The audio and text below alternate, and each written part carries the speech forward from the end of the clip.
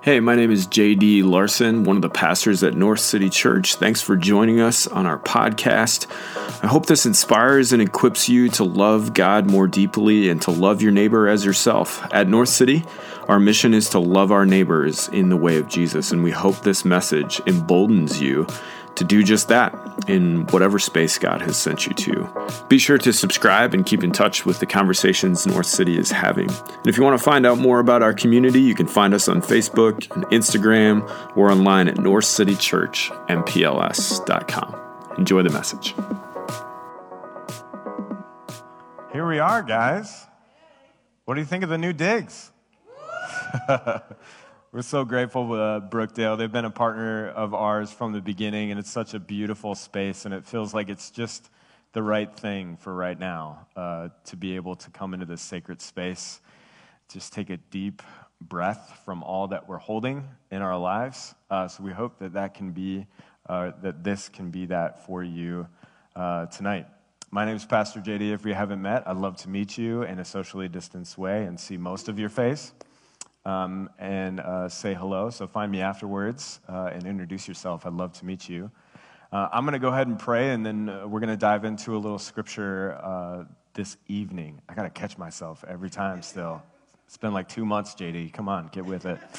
But let me pray and welcome God into this time as we approach scripture together. Let's pray. Father, Son, and Holy Spirit, how remarkable to be together. God, just the practice of gathering, those who are watching online, those who are here in person, God, just to be together is quite a thing this year.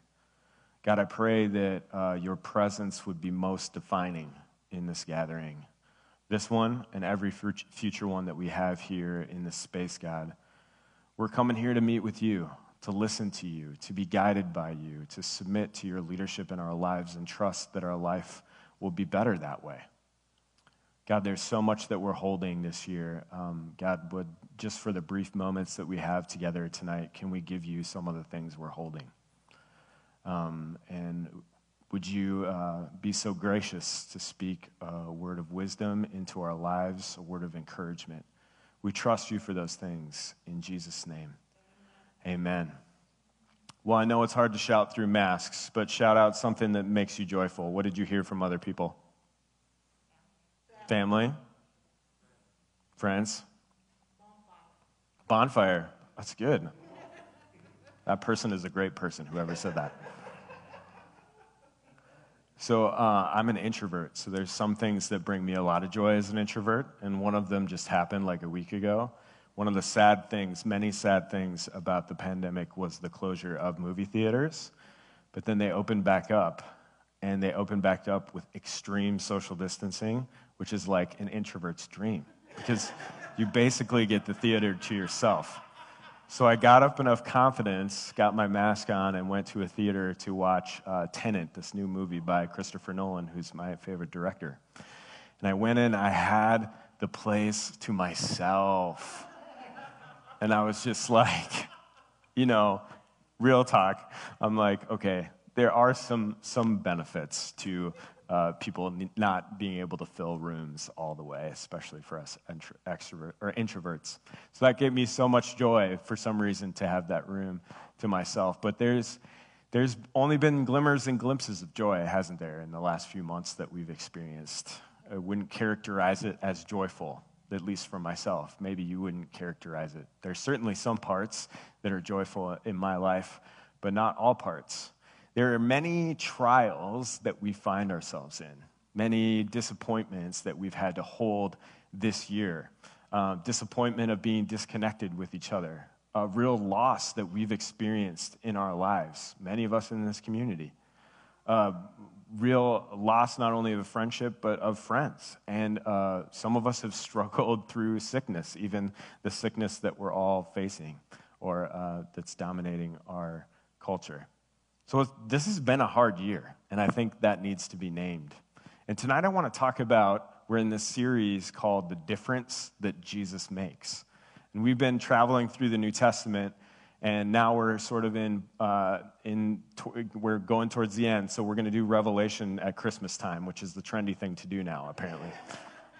But today we're in James. And I'm so excited that we've landed here because there is some wisdom for us to glean about the difference that Jesus makes in our lives in years like this one, where they're so full of trials. So maybe this morning, this evening as a practice, guys, it's been like 10 years, so I've got 10 years I'm working on changing my... This evening, maybe there's something you can hold, one trial that you're carrying with you through those doors, that you can let Jesus hold on to for you while we talk about how to navigate all the different sorts of trials that this year has brought up for us. So in order to do that, we're going to, like I said, look at the book of James, and we're going to look at chapter 1. If you want to turn there in your phone, it'll be on the screen in a little bit. Before we actually read the text, let me tell you what in the world is going on with James. First fun fact. Are you ready for this? Fun seminary fact. So James actually didn't write James. The man's name was Jacob, Jacobah. Many scholars think the name James just came in the 16th century, but it's a misunderstanding of the Greek name Jacobah. So if you ever want to be super impressive at a dinner party, which is probably not dinner party jokes to make about Bible stuff, but see how it lands. You'd be like, the book of James isn't really written by James, it's written by Jacobah or Jacob. But the interesting thing about Jacob is that he has the craziest story. He is Jesus' half-brother. So what a unique experience as a human being to be bros with the Son of God. And not only that, this guy rises as kind of a natural leader of the church in Jerusalem for centuries, really, or not centuries, for years after Jesus' crucifixion and resurrection. So here, as we read the book of James, we see a guy who is steeped in the Old Testament, particularly the book of Proverbs. It shows up everywhere. And the teachings of his brother. He's like, hey, if I fought with the guy when I'm a toddler, I can at least quote him every once in a while. But we see that his book is like this beautiful mashup between the book of Proverbs and wisdom that's in that and Jesus' own teaching, particularly the Sermon on the Mount that we find in most Gospels. So it's a really unique perspective that he brings. And this book that he brings to us is really a letter that he's writing to all the churches who are dispersed. So Paul has been on these missionary journeys, and here's a leader from Jerusalem writing to encourage all of these churches all over in Rome and all different parts. Some of them heavy Gentile believers, heavy Jewish believers. So these really eclectic group of house churches, you will, or we would call them North City communities. He's writing to them to encourage them. And one scholar I read said Jacobah or James crafts a magnum opus, if you will. So this is like the high point of the wisdom that he's been giving to the church for a long time. And he calls it an eloquent punch in the gut. And what he means by that is that James holds no punches. That he's serious about the wisdom that we need to navigate life that's really hard. And he's serious about that because he himself has lost a brother, for one. He himself, after that, has been through so many trials. I mean, I think we would hold 2020 up to his and be like, okay, you got me on his. Just after writing this book, he's murdered for his faith. He navigates the church through a plague, through famine, through intense persecution. So he's got a couple notches in his belt, and it's worth listening. It's worth taking the gut punch on some of this hard language to receive and sitting with it for a while, because in it is such wisdom for the trials that we face in our day. So let's read it. I'm going to start in chapter 1, verse 2. And as we read this text, I want you to bring to mind, those of you who are a part of North City communities, we have these dwelling in the word questions. As we come back in these spaces, I want to keep those questions. Not that we'll explicitly ask them every week, but I think they're good to hold. And those are, what stands out to you? What questions do you have that come up in this text? And what is the Holy Spirit saying to you through Scripture in this particular time? So hold that in your imagination as you read what Jacobah had to say to these churches way back in the day. He says in verse 2, "Consider it pure joy, brothers and sisters, whenever you face trials of many kinds." I told you, kind of hard to receive. You might be like, what? because you know the testing of your faith produces perseverance. Let perseverance finish its work so that you may be mature and complete, not lacking anything. If any of you lacks wisdom, you should ask God, who gives generously to all without fault, and it will be given to you. But when you ask, you must believe and not doubt, because the one who doubts is like the waves in the sea, blown and tossed by the wind. That person should not expect to receive anything from the Lord. Such a person is double-minded and unstable. James is calling people who are following Jesus to a sincere faith. How about that first phrase? That was something that stuck out to me right off the bat, particularly the year that we've had. How in the world do we consider it joy when we face trials? I'm usually like, joy is not typically my first response. Anyone out there to when trials appear? How in the world do we find this sort of joy that James is talking about? I think at this juncture, it's really important to distinguish what James is saying. The scripture doesn't read, "Consider it pure happiness whenever you face trials." See, there's a distinction. I think joy in our culture has been muddled a little bit with the term happiness. And happiness is certainly something that we can experience, but I don't know about you. I wouldn't characterize my trials as full of happiness. And I don't consider myself happy when I'm facing them. So what's the distinction? I think I experienced the distinction, or one example of the distinction between happiness and joy, when I saw Christian Ann give birth to our 2 boys. Because let me tell you, she may tell something different, but I didn't see a lot of happiness going on in that delivery room. But I tell you what I did see. I saw tons of joy, both on my face, on Christian Ann's face, when our sons came into the world, and even in the midst of it. She has this phrase that she uses called purposeful pain.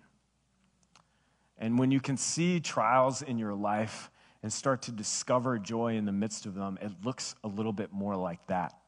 Less like the surfacey happiness that we know today.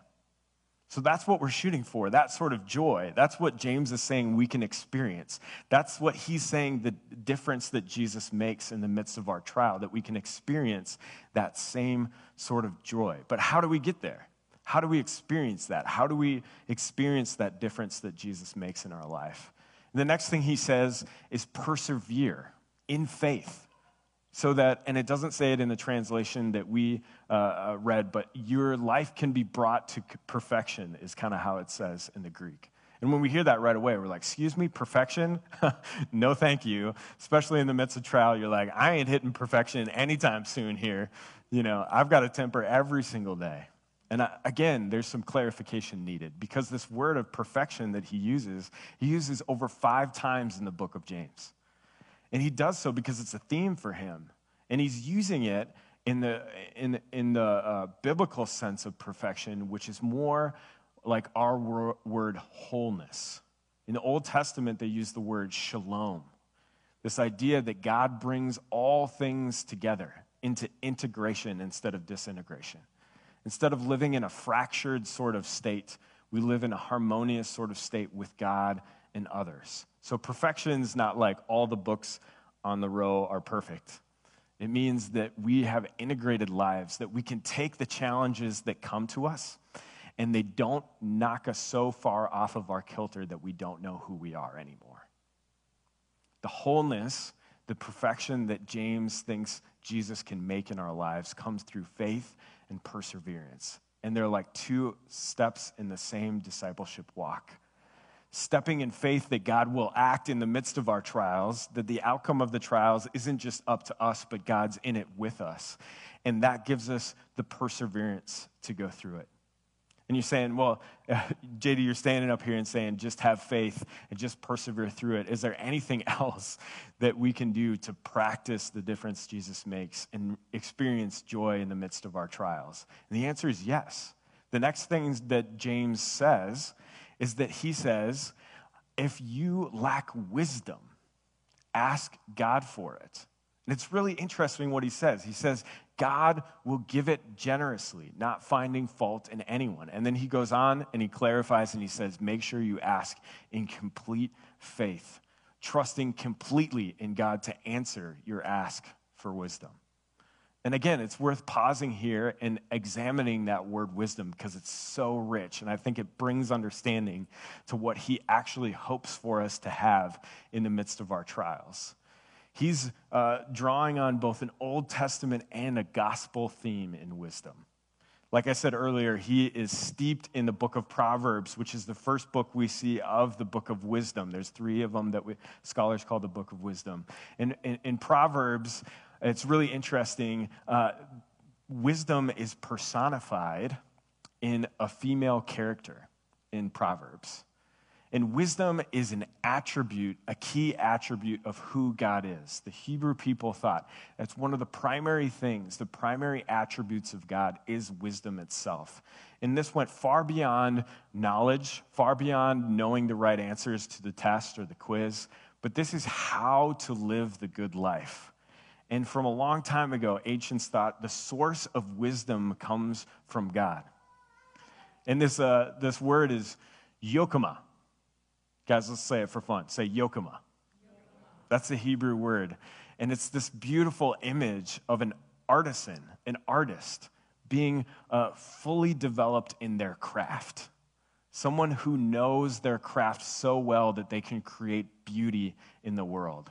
And that's attributed to God's character. And it's really clear that we don't gain full access to wisdom in life without access to God.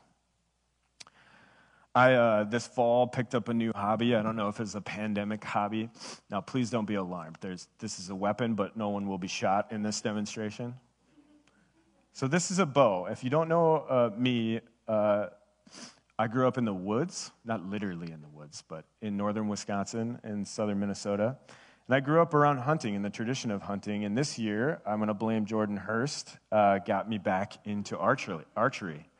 And so I picked up this bow to get back into archery. I haven't done it since high school. And, I'm not the most humble guy all the time, full admission. And so I just grabbed this thing after I bought it off Craigslist, pointed at the target, and I'm like, I'm going to be good at this. I'm for sure going to hit the target and probably right in the middle. And I let an arrow fly, and I have one less arrow in my quiver now because it didn't hit the target. If you know anything about archery, there's a lot of calibration that goes into shooting this bow. And so I struggled for hours trying to calibrate it myself, trying to figure out how to calibrate things. And I went to the eternal source of wisdom for our age, which is YouTube. And I watched endless amounts of YouTube videos. It's seriously where our culture tries to gain wisdom. And so I did as well. And I went through YouTube videos and tried little technique, little thing after that. And I hit the target, but it wasn't quite in sync with it didn't feel like the bow was operating the way it was supposed to. And then I found the YouTube video from the maker itself, from the maker that made the bow. I watched the YouTube video, and they were like, do this, make sure you bring it into a bow shop so someone can actually attune it to who you are as a person. Guys, when I did that, I hit the bullseye. At least once. Multiple shots. So there is a little user error. But here's what I want you to understand about wisdom. You're a bow like this, and your maker is God. And you can go looking all the places in the midst of our trial for wisdom. But the best place to access the wisdom that James is talking about, that God gives so generously, is from the maker of who you are and the universe. That's the distinction with the wisdom that he's talking about. That's the difference that Jesus himself makes. I said that his idea of wisdom was a mix of the Old Testament and the New. That's because if you remember, if you've ever read the book of John, it starts with this beautiful poem about the Word becoming flesh. That is the Greek notion, logos, of the same sort of concept of wisdom that exists in the Old Testament. And the statement there is that Jesus himself is that wisdom of God infleshed. So the difference that Jesus can make in our trials that brings us joy is he can be the wisdom. He can be the guide that walks through us, who made things for you this morning. If Jesus is all the difference, if Jesus is the source of our wisdom, first of all, when's the last time you asked Jesus for wisdom? When's the last time you asked him and trusted generously that he would give it to you? Second question for you, where's the context where you regularly bring your trials to God and ask God for wisdom in full faith that you're going to get the answers for that, in full faith that you're going to get the direction and guidance you need to solve or to step into, to integrate the trials that you're facing? What space is that? Earlier, Adobe mentioned this name or this word, Selah. And as we sat in the back of this auditorium as a staff, and as I came in here earlier and prayed over this space and said, God, what are you doing by bringing North City to this space? That was the word that came to me. And this word is a beautiful word that looks like a throwaway word.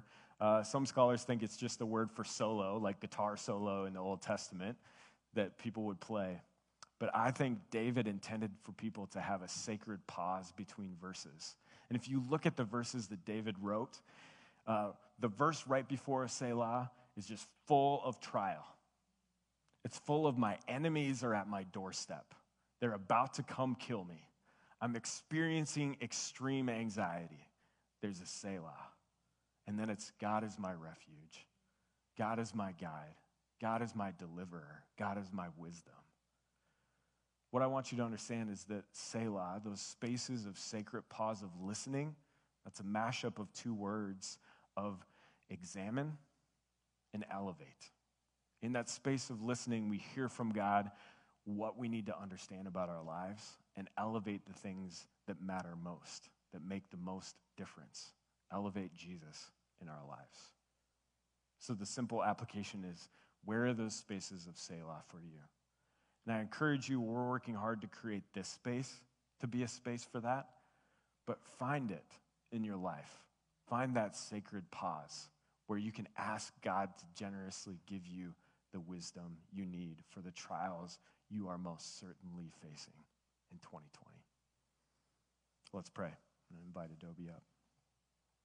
Father, Son, and Holy Spirit, we do ask you, God, to give us generously, give us wisdom generously. We need it. Man, I don't know how many times this year I've said, I don't know what to do. I'm sure others can resonate with that, God. It's in that moment that you invite us to lean on you, the maker of who we are, the one who's sovereign in the universe, who's with us in the struggle, the one who's brought us out of Egypt, as we sang earlier today. God, would you be our wisdom? Jesus, would you make the difference in the midst of all the trials that we're facing? In Jesus' name, amen. Hey, this is Pastor Christian Ann of North City Church. Thanks so much for listening to this message today. We hope you feel more empowered to love your neighbors in the way of Jesus. If you have thoughts or questions, we would love to hear from you. You can leave us a voice message on our website, northcitychurchmpls.com/sermons. Learn more about the North City community there as well. And you can find us on Facebook and Instagram. A special thanks goes out to Ben Noble for the music on this podcast. If you haven't heard Ben Noble's music yet, check it out at bennoblemusic.com. Let me send you into your day with this blessing. May God give you the eyes to see and the ears to hear all that God is doing in the world around you. And may He give you the courage to respond. Amen.